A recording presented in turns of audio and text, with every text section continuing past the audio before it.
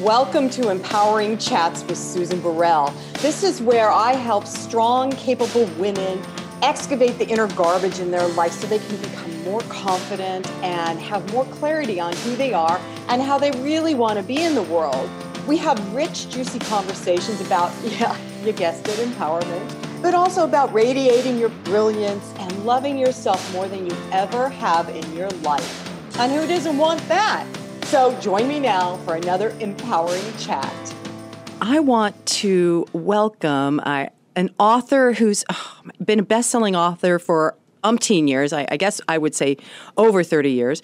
And he is, I'm such a huge fan. So without further ado, I want to welcome Richard Bach. Richard, thanks so much for being here with me. Oh, my goodness. What an introduction. Wonderful. Hi. How are you, Susan? I'm good. Now, I have to tell everybody some of the books that you've written. So you've written Jonathan Livingston Seagull, a book called Illusions, which I shared with you before we started taping, is my candy. I just love it. And then you've written another book called A Bridge Across Forever, a book called One. I mean, you've written, how many books have you written? Probably over 30? 21. 21. Yeah. Okay, 21 books. Yeah. And I'm excited because there seems to be, we're going to talk about two books that you wrote at the beginning of your career that you have added to in a way. And both of those books you didn't think you were ever going to add to. One of them's Jonathan Livingston Seagull, and the other one is Illusions. Right. The Adventures of a Reluctant Messiah. But you've written now Illusions 2, The Adventures of a Reluctant Student. That's right. And so let's talk, which one do you want to talk about first, Richard? Well, we can talk about Seagull because there were 4 parts of Jonathan Livingston Seagull when it was written. But when it was time to publish it, I said, we don't need this 4th part. It really doesn't apply. And the way I saw it, it just wasn't necessary. And I thought the whole thing was thrown away. And about a year ago, my very, very good friend Sabrina found it. And she said, "Have you seen this?" And I said, "No, I haven't seen it. What's that?" And she said, "It's the 4th part of Jonathan Seagull." And I read it. And I said, "Oh, my goodness, times have changed." And we sent that to the publisher, and she thought it was wonderful. And so it's been published now, and in Kindle. Yes. And it will be, I think, in October it'll come out in the printed version. Well, the thing I love about Jonathan Livingston Seagull, now that I'm older and wiser and have life experience to really understand what you were saying, is that it's about freedom, but freedom from the old ways of being. It's part of the theme that we've been talking about this month, Richard. I should have caught you up at the beginning. Yeah. We've been talking about finding the new normal, and I think that's what this Jonathan Livingston Seagull, and then adding the 4th piece, kind of puts the button on. Is that there is a new normal out there for everybody, and it's not doing things the old way. It's about practicing and exploring, yes? Exactly right, yes.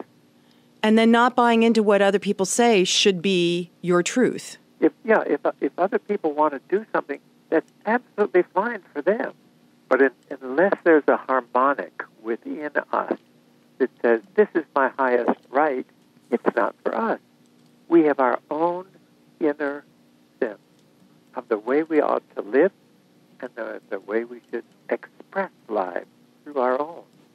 And that's for us to do, not for someone else to do. Right. And I think that we've been indoctrinated, I will use that word, indoctrinated into believing that there is somebody outside of me that has authority over me. And if I can just find that person to tell me what to do, my life will be perfect. That's so true. That's so true. But then we discover at some point in our life we discover that that voice comes from within us. Yeah. It will give us suggestions. If we're creative people, it will say, here's a movie, here's a book, here's a dance, here's a song, whatever it is, it'll sing to us. And we have to take a while and recognize it really is for us. It's not for somebody else to do. And so there's a test in our life that says, do I really want to go out on this plank and try it, because I don't think there's any money in it, and maybe I should not do it. But this quiet little voice says, do it. This is your destiny. Do it. Do it anyway. And so we do it, and sure enough, we have difficult times. And there's no money, there's no recognition, whatever there is. But at some point, it happens, and it tells us you did the right thing. And tests like that just come over and over and over in our lives. And sometimes the tests that come are even more difficult. I often think that we mortals are so brave to choose lifetimes in space and time, because we have that amnesia of our total life, our spiritual life, and we're just sitting here on what looks to be a planet with all kinds of terrible things coming toward us and so forth. What bravery we have to do that? And, and after a time, we recognize that there is a principle that guides us, and we don't have to worry about the money. It will take care of us somehow, one way or another. It will, as long as we're singing the song that we've been born to sing. I so appreciate you saying that, because, and I love in your writing, first of all, everyone that's listening, you have got to get one of Richard's books, because the way you write, Richard, is very philosophical, poetic, but to the point. I can't even believe how many times I read one of your books and I get a zowie right between the eyes or in my heart. I'm like, wow, that was, just one sentence in one of your books, and I can chew it over for hours going, wow, that was really interesting. Wow, I have to think about that. That's so, I want to say that it's so strange, because there's relatively few people who have that feeling. Most people, I think, just kind of look at what I write and they say, this guy is crazy. They go on to another book. And I'm aware of that. I'm aware that there's a certain family on this planet, and it goes through all the countries of all the world, and there's a few people there who say, oh, I understand this. I've lived this too. And it's that family that is so important to me. The end of this month, the 31st, we're starting JonathanLivingstonSeagull.com for just that purpose, just to say, if we feel that we're pretty lonely, here's a place we could go where a lot of people have the same ideas, who have melded to the ideas that are expressed in Jonathan. And we'll see what happens. Maybe it won't work at all. But that's what we wanted. We want to say, you're not alone. So many of us feel sometime or another in our lives that we're just desperately alone, that somehow our true family has left us on this planet, and they've gone off into other stars and left us here. Yeah. But that's not true. They left us here because we have something to say, a life to express our sense of life, our life that's a journey for other people, and sometimes it's really scary stuff that we do. This last thing for me was the crash of the airplane. I never wanted to have a crash, I didn't think. But it turned out to be an absolute blessing for me. So, Richard, let me just catch people up to speed in case they haven't read your books. And I invite everybody that's listening to at least go get Jonathan Livingston Seagull or Illusions, the current ones that are out.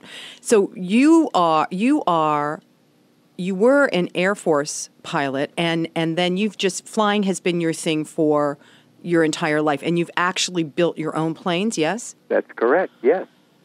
So I've always loved flying, yeah, sure.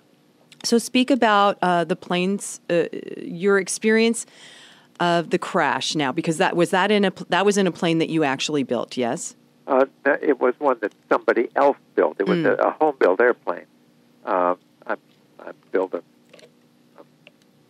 little airplane a long time ago. But this one is a little seaplane, and it's just a marvelous airplane. And I've flown it a lot. I got it in Florida, and flew it in Florida, and then flew across the country here to Washington State. And it's a joyful little machine. And then about a year and a half ago, I was landing in a little farmer's field there, and for some reason, first time in my life, I didn't notice that there were wires right on the final approach, and a strange thing happened. For me, from my point of view, I had a beautiful landing. I settled down right next to the grass, and I could hear the leaves of grass flickering against the wheel just before it touched. And then suddenly everything went black. And I thought, I thought I was flying, but I guess this is a dream. And it was, the blackness was as if someone had a visor of black plastic that they put in front of me. I said, okay, well, I'll just wait for my dream to finish part two. Uh-huh. And part two, all of a sudden, I was in a completely different world. I was 1,500 feet, it seemed like, about 1,500 feet above this beautiful land. And here was a little village, and I remember there were some children who were playing some kind of game, and one little child was running around the circle, and it was something I don't remember vaguely from my childhood. I remember something like that, but it's still unclear. And this place was suffused with love. It was just amazing. And I said, what's happening here? I'm not quite sure what's happening. And nobody was there. I was in what looked like a floating room up in the sky. And somebody said, I couldn't see him, but I heard them in my mind, do you want to go to your life on Earth? Do you want to go back to that? And I thought about that. Oh, well, of course. I'm dreaming. And yeah, sure, I think so. But this is really interesting. And then the question came again, do you want to go back? And I said, well, I think so. And the third time, it said, do you want to go back? And I said, yes. And instantly, all of a sudden, that whole scene was gone, and I blinked my eyes and opened them. I was in a hospital. Wow. Well, what's going on here? And my friend Sabrina was there. She had been with me all day. She said, it's been 7 days, Richard. You've been in a coma for 7 days. I said, oh, my God. And then I recognized that my voice wasn't working very well because they had put something down my throat, I guess. I could breathe. And I said, well, it's time for us to go. I mean, do you have a car here? And he said, well, I don't think it's really time to go because you've got wires and hoses into your body and all that kind of stuff. And I thought for a minute, and I said, well, can we get a cab? I really wanted to get out of there. Unfortunately, I was there for several months. And she did a beautiful thing. She said, the truth is, you are a perfect expression of perfect love here and now. There will be no bad effects of this event. Richard, let me say that again so everybody can hear it again because it's so powerful. She said to you, you are a perfect expression of perfect love here and now, and there is no, what was it? There's no effects. You will have no permanent effects. There will be no permanent effects. You are a perfect expression of Right. love here and now, and there will be no permanent effects. I love that because So true. And the amazing thing, and I've done a little bit of visualization in the past in my life, but this one, I said it too. I said it over and over and over, and he said it over and over, and the doctors would look at us and say, well, hey, don't you see this guy is really wrecked, and he's probably going to die, and all that sort of thing. And we said no, and we just said that, and I felt that just for the seconds that it took me to say that sentence. I felt it. I knew that was true. And not that you were going to die, but that you were a perfect expression of love. Absolutely. Got a it. perfect expression of absolutely. And I don't know what the mechanics of that are, but when our mind has a beautiful idea and it's reminded over and over and over, it seems to express that in our actual physical body. And there were all sorts of things. The doctors first told Sabrina, they didn't tell me. They said, first, he may die, so be ready for that. Second, he may never walk again. He may never speak again. If he reads a book, he will not understand it. They went on and on with this stuff about some kind of traumatic brain injury I had, something like that. And she said, no, that is not true. That is not true. And sure enough, when I finally got out of the hospital, I just desperately wanted to come to my home again. And finally, I wasn't thriving. I think that was the term they used. There was a lack of thriving in the hospital because I had stopped eating. I just didn't want the food anymore. So they said, okay. They said to Sabrina, they said, all right, you can take him to a hospice. And she said, not to a hospice. He's going home. And they said, okay, he's going to home. And as soon as I got here, I learned how to stand. I learned how to take a few steps. I'd be very, very tired. My belief that I was tired. But then the next day, I would take a whole lot more steps, and it just kept going that way. And at one point, I got into street clothes again, and I was outside, and I was walking with the dogs, and it just got better and better. Then I went to Florida, where the little airplane Puff had been rebuilt. All this wreckage that she was in, I shipped back to a person who built it, and I got my test from the FAA, so I could fly the airplane perfectly. And finally he said, okay, she's ready. And I went down to her, and fortunately the owner and my friends who had flown me there, they stayed away, and they let me have time with little Puff. And I cried a lot. Yeah. And it was so beautiful to see her perfect, because some months after I was home, I could walk around, and the fellow who rebuilt the airplane had come to the west.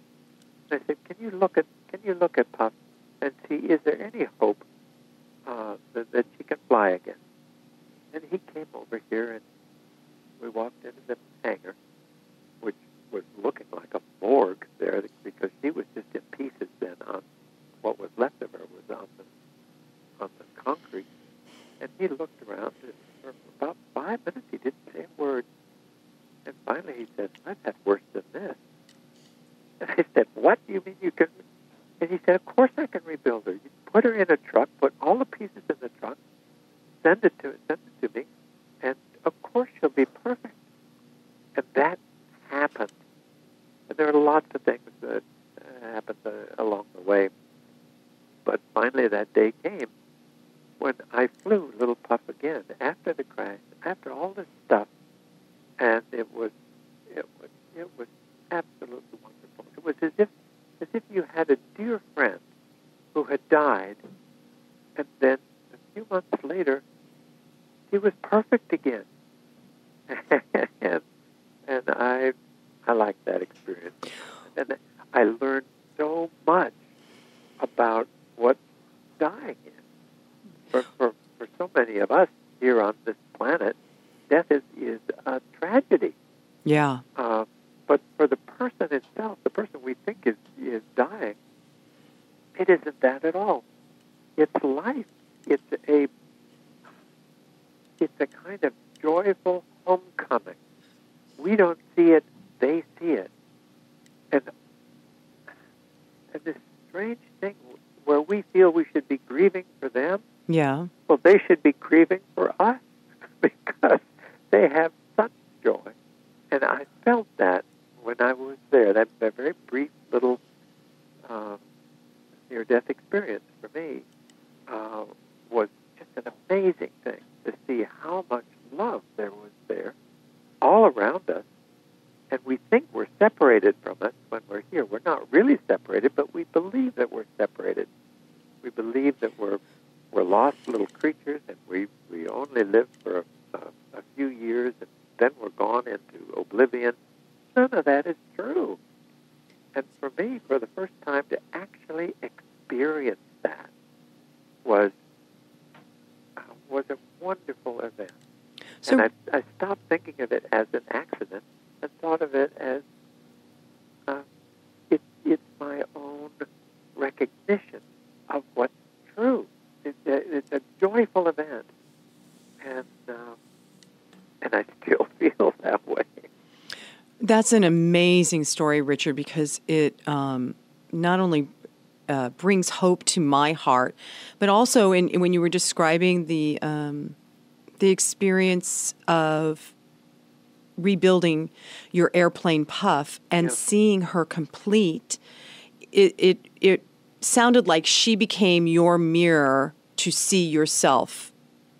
That the work, the practice you had done, the work you had done to recover yourself or actually rebuild yourself was made apparent when you got to see your airplane too. What a wonderful insight that is. Thank you, Susan. Thank you. I never thought of it that way, but absolutely you're right. Yeah, I mean, there's like, that's the, and then, I just got chills. And then together, you both, because I read allusions to The Adventures of a Reluctant Student, and there was the commitment to rebuild, but doesn't necessarily, you were building anew on a new foundation of a deep experience of love and connection to your airplane, to yourself, to all the other characters you re-met during this process. Yeah, that was so true. Something happened. There's a lot that I don't remember about the 7 days that I thought I was gone for 15 minutes or half an hour, something like that. So all the rest of this, I don't really remember. But I do recall that it was, I must have given a promise at that other level that I will rebuild up. And that was desperately important for me to do that. And as you said, that was an expression of rebuilding my life too, so that the life that I had with her, lots and lots of hours flying with her all across the country, all of that was not lost. It was there. It was just a continuation of the life that we had, and that was a wonderful experience.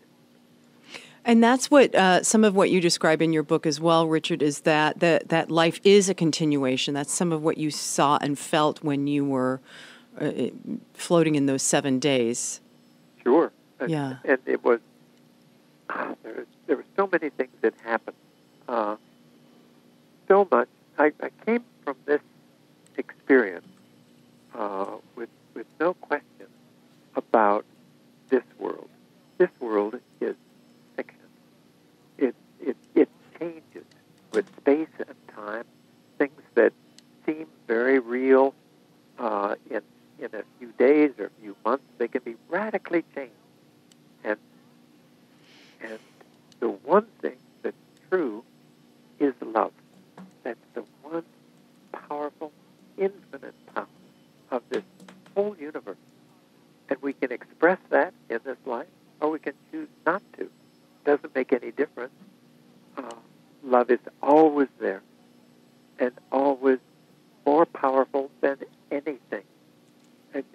example is when we die. Because I've been flying airplanes my whole life, I've had some experiences where I see someone that I knew very well. All of a sudden, there's an explosion, there's fire, and then they're gone. And for a long time, I was thinking, "Oh my God, what a terrible way to die," and that sort of thing. And just a few weeks ago, I met someone, a young woman, who had been. She was going to bury her fiancé, and he was killed in a crash. And for several years, she had thought, that was terrible for that to happen. And at last, I was able to say, it wasn't terrible for him. It was a joyful, joyful life. And he never felt the fire. He didn't feel the explosion at all. All of a sudden, it was as if he was dreaming, and then he was in this beautiful place. And I wish there were a way that you could be in touch. And, of course, there is a way that we can all be in touch with people who have gone on before us. And that seemed to be part of the mission. Part of why I had this event was to tell other people in a book or sometime, maybe right now, somewhere in your audience, there's one person who really needs to be reminded that that's a beautiful experience. That death experience is beautiful. And not to grieve for them at all. And the same will be true for us someday. And that's a lot of what I've learned. Yeah, I so appreciate you sharing that with us, Richard. I want to shift gears a little bit and talk about what I call principles, the spiritual principles that you talk about in your book, Illusions, as well as Jonathan Livingston Seagull. And some of why I loved these books when I read them 30 years ago, and why I love rereading them, is that you, in a very fun way, explain that if we practice love, if we practice seeing the world differently, then we can definitely overcome our limitations, whether it's a physical gravity limitation, right? Like Jonathan Livingston Seagull learned how to fly beyond anybody's imagination.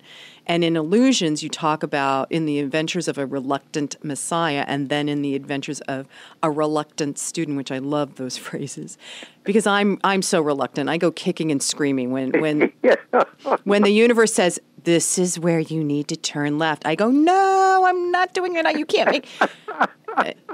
I'm a redhead, so I tend to be resistant to things. Yes.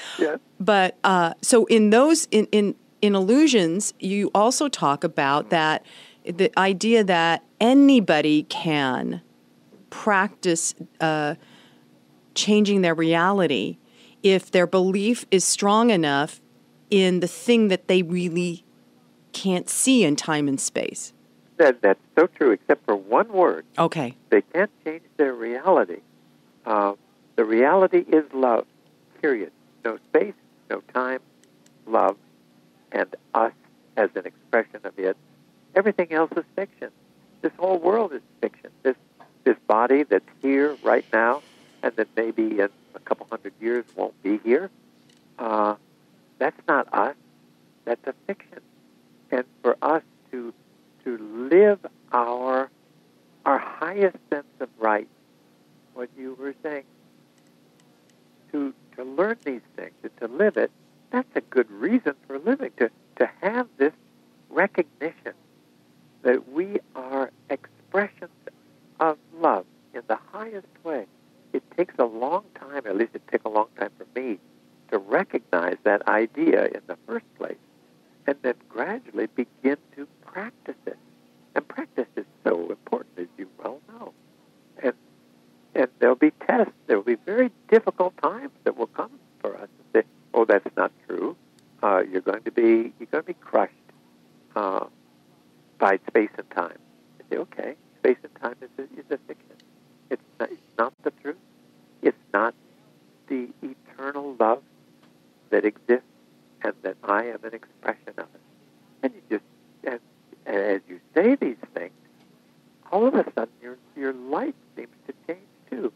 there's such a thing.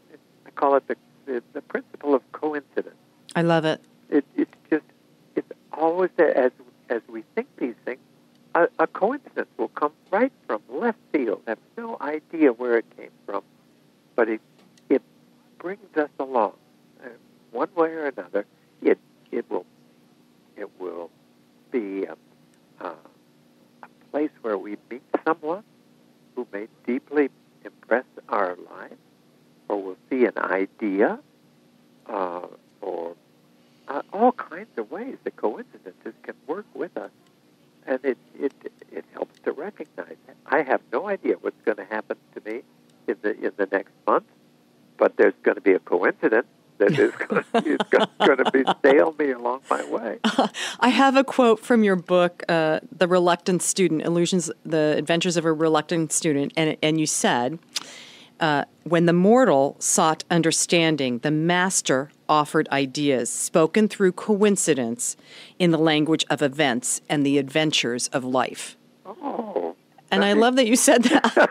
I was like, yeah, I get it. Yeah. Because I think when the bad stuff happens, yep. and this is going back to trying to find a new normal, but when the bad stuff happens, we always want to revert to the way it was because that's more comfortable, even though the way it was may not be so great. Yep. But let me go back to the way it was, and we aren't really present to the idea that these experiences or adventures, as you put them, are really for us to move closer to our highest truth and become more aware of the oneness that we are, the love that we are.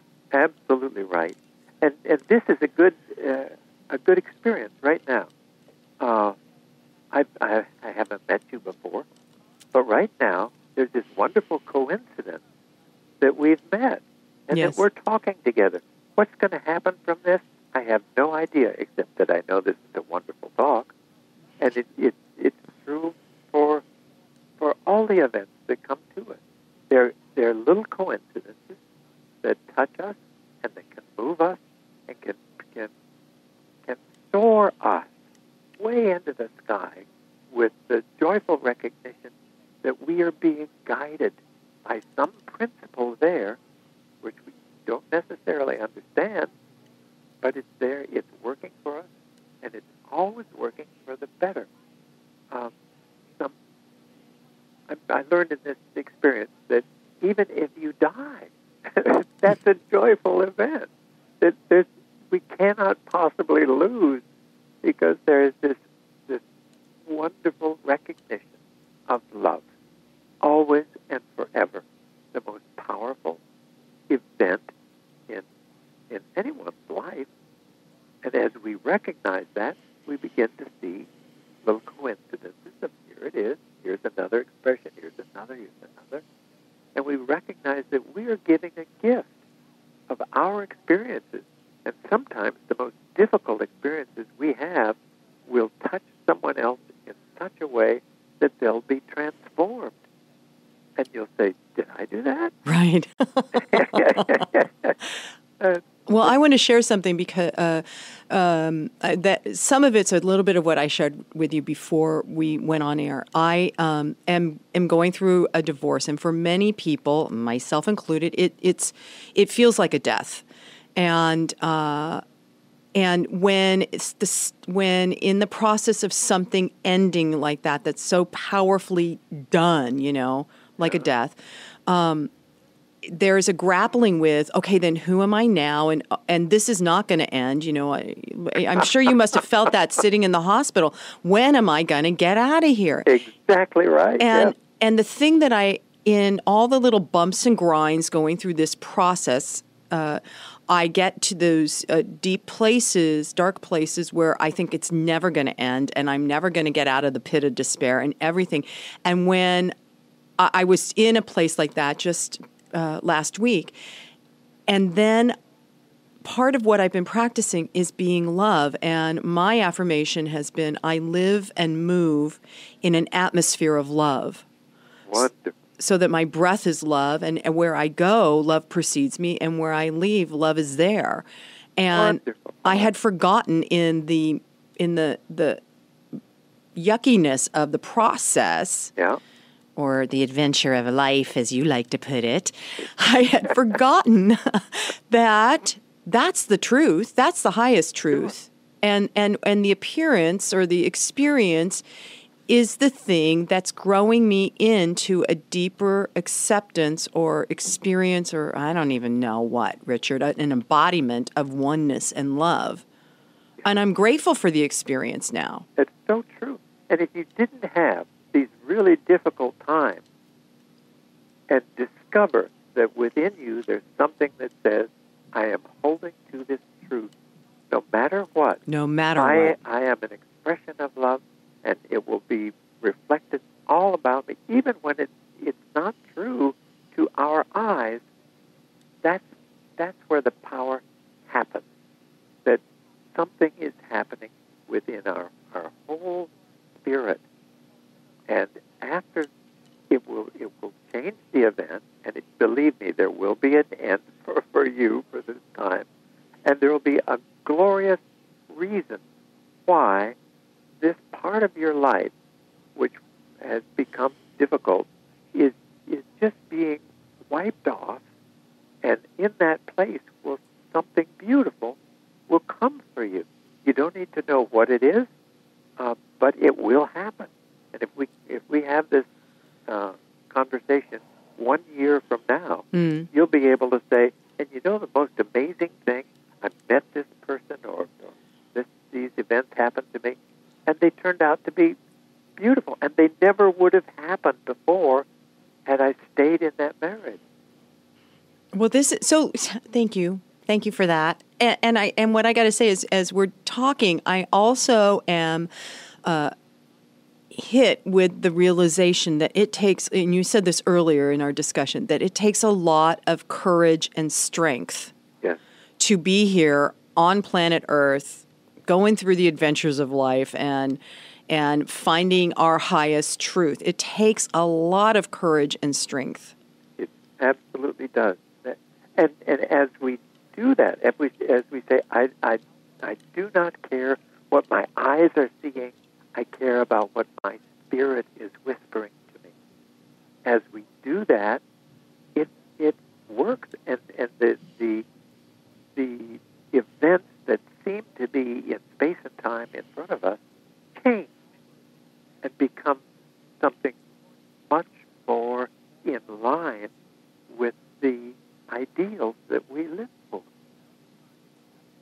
Okay, I just fell off there, because what you're saying is if we practice this, then the events will change right before our eyes. Yes, they will. Okay, so let's talk about that, because it's like a foundational principle that you discuss in a lot of the books that you've written that I've read, that there is that place where you can change your perception or something like that, right? Absolutely, and that's an interesting thing, that there's been a thread through all the books. I think I'm writing a new book, but really it's just an expression of the whole theme. And that theme is just as you said. As we hold something in our thought, we'll see it reflected in our experience. And sometimes the change from one to another is a difficult time. But we hold to our highest right, no matter what, and it changes. Like when I was in the hospital, and Sabrina told me, they're telling me these things about how you'll never be able to read, you'll never be able to understand. They said you'll be able to read Jonathan Siegel, but he will have no idea what it means. All of that was nonsense.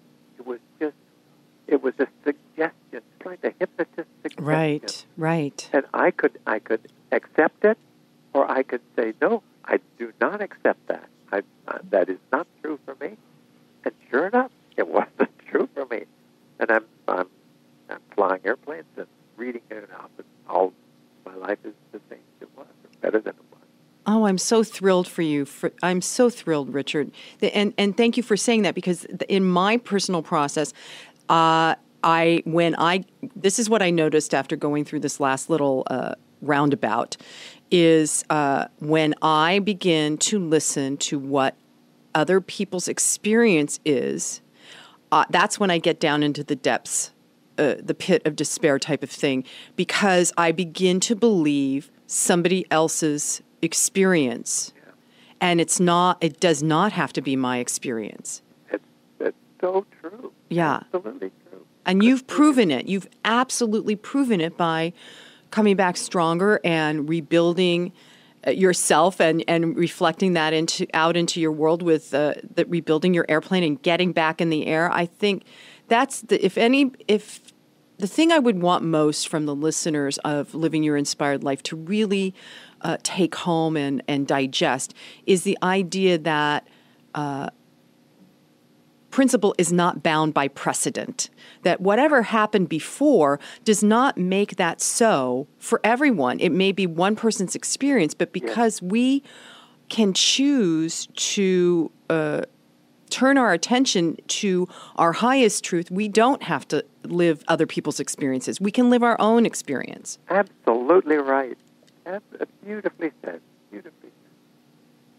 Okay, so I have another quote from from your travels with Puff, because it caught my attention, probably because of what I'm personally going through, because, of course, it's always all about me, right?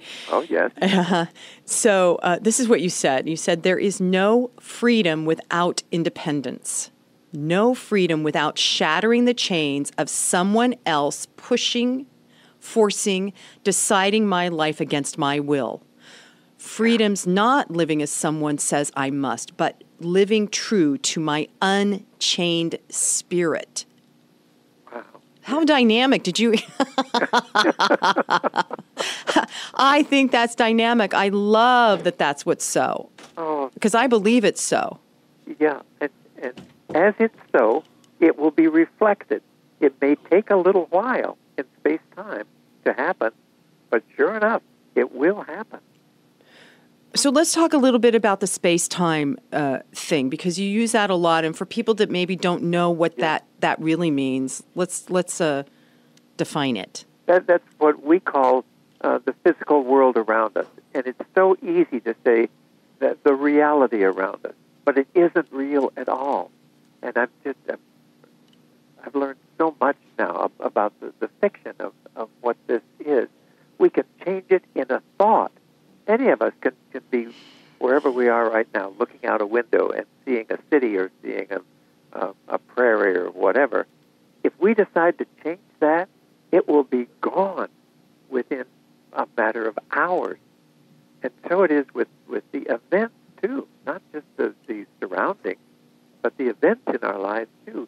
If we feel that we've been surrounded by difficult times and that the world is really no good for us, and we change our thinking about that, that's going to change too. All of a sudden the world will be a kind of heaven for ideas around us. And that changeability, that's our life. So I love this. I love that you're saying all this. And can we bring it down to... Can we bring it down to earth, Richard, in terms of the time space? Because I work with lots of people that really believe that the circumstance in their life, and that happens to me too, that the circumstance in our lives is the reality, is the truth. And there's so many people on the planet right now that are looking at the experience of the economy and thinking that's real, or the Obamacare and thinking that's real, or politics or religion or what, and they think that that's real. How would you speak to those? How can we talk to those people so that they can really begin just one little step at a time practicing this, besides the affirmation of something that love? I did about that was turn off the television. And I not only turned it off, I took it out of the house.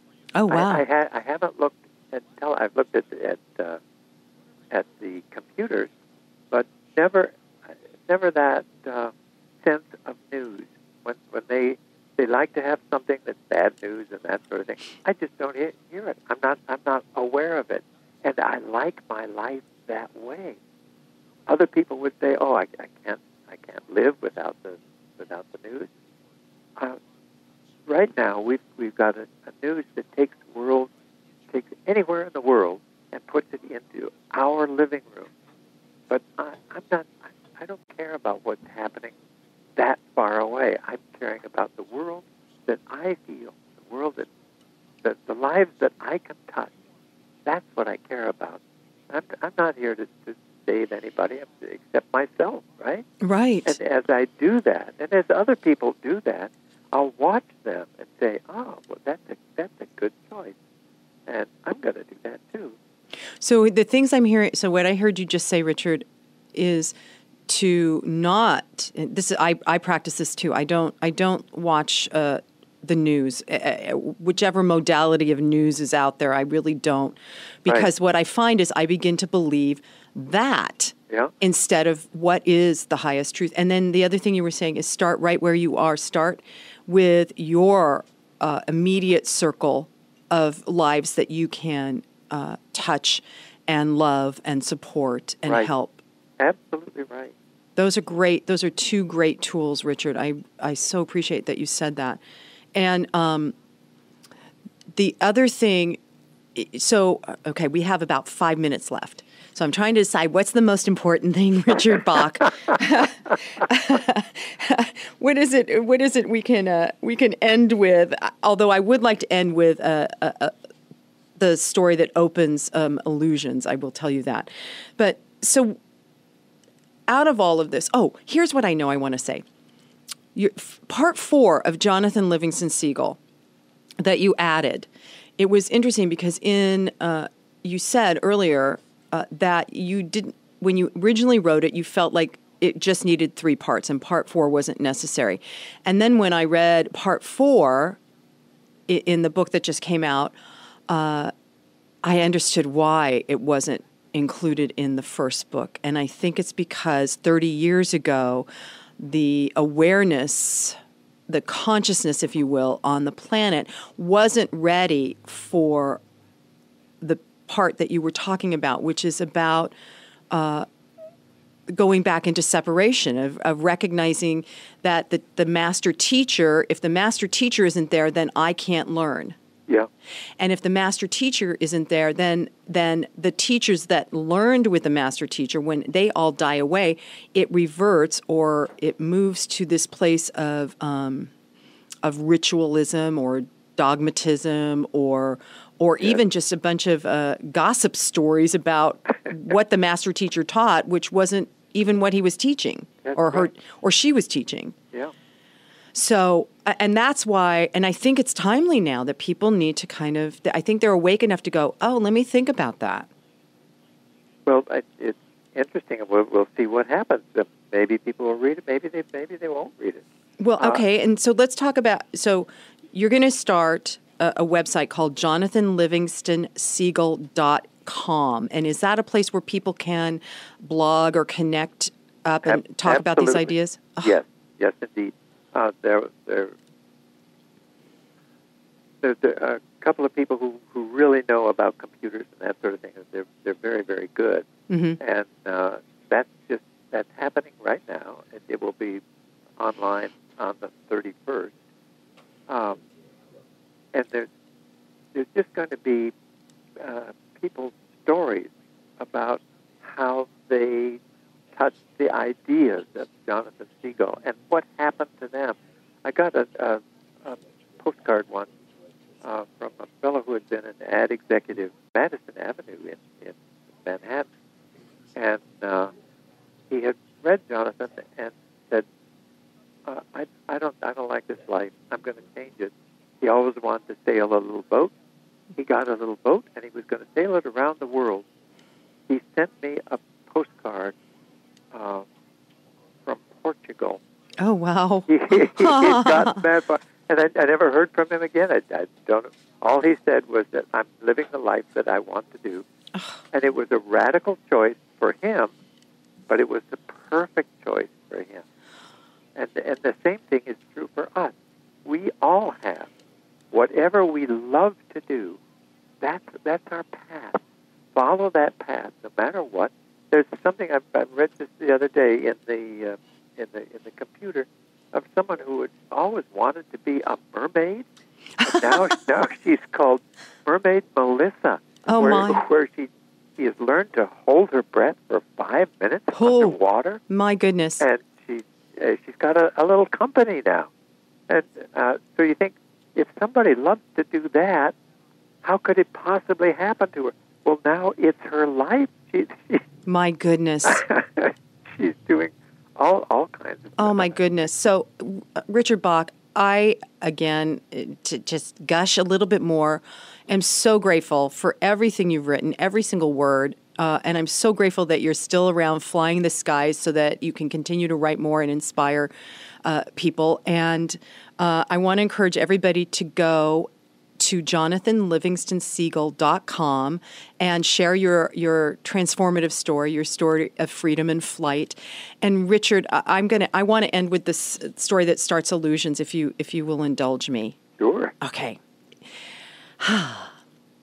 Once there lived a village of creatures along the bottom of a great crystal river. The current of the river swept silently over them all. Young and old, rich and poor, good and evil, the current going its own way, knowing only its own crystal self. Each creature in its own matter clung tightly to the twigs and rocks of the river bottom, for clinging was their way of life, and resisting the current, what each had learned from birth. But one creature said at last, I'm tired of clinging. Though I cannot see it with my eyes, I trust that the current knows where it's going. I shall let go and let it take me where it will. Clinging, I will die of boredom. The other creatures laughed and said, Fool! Let go and that current you worship will throw you and tumble you, smash you across the rocks, and you will die quicker than boredom. But the one heeded them not, and taking a deep breath, let go, and at once was tumbled and smashed by the currents across the rock. Yet in time, as the creature refused to cling again, the current lifted him free from the bottom, and he was bruised and hurt no more. And the creatures downstream, to who he was a stranger, cried, See, a miracle! A creature like ourselves, yet he flies. The Messiah, come to save us all. And the one, carried in the current, said, I am no more Messiah than you. The river delights to free us. If only we dare let go. Our true work is this voyage, this adventure. But they cried the more, Savior, Savior, all the while clinging to the rocks. And when they looked again, he was gone, and they were left alone, making legends of a Savior. Richard Bach, thank you so much for today. And I'm just going to say, and so it is, namaste. Well, that wraps up our empowering chat today. I hope you enjoyed it. And if you did, go to SusanBurrell.com. You can see all of the information about my new book, Live an Empowered Life, a 30-day journey. You can also access guided meditations that I have on Insight Timer through the website, and just see what else is out there on my site that you might find empowering and exciting to experience. You can also contact me through the website at susan@susanburrell.com. So that's it for today. See you next time.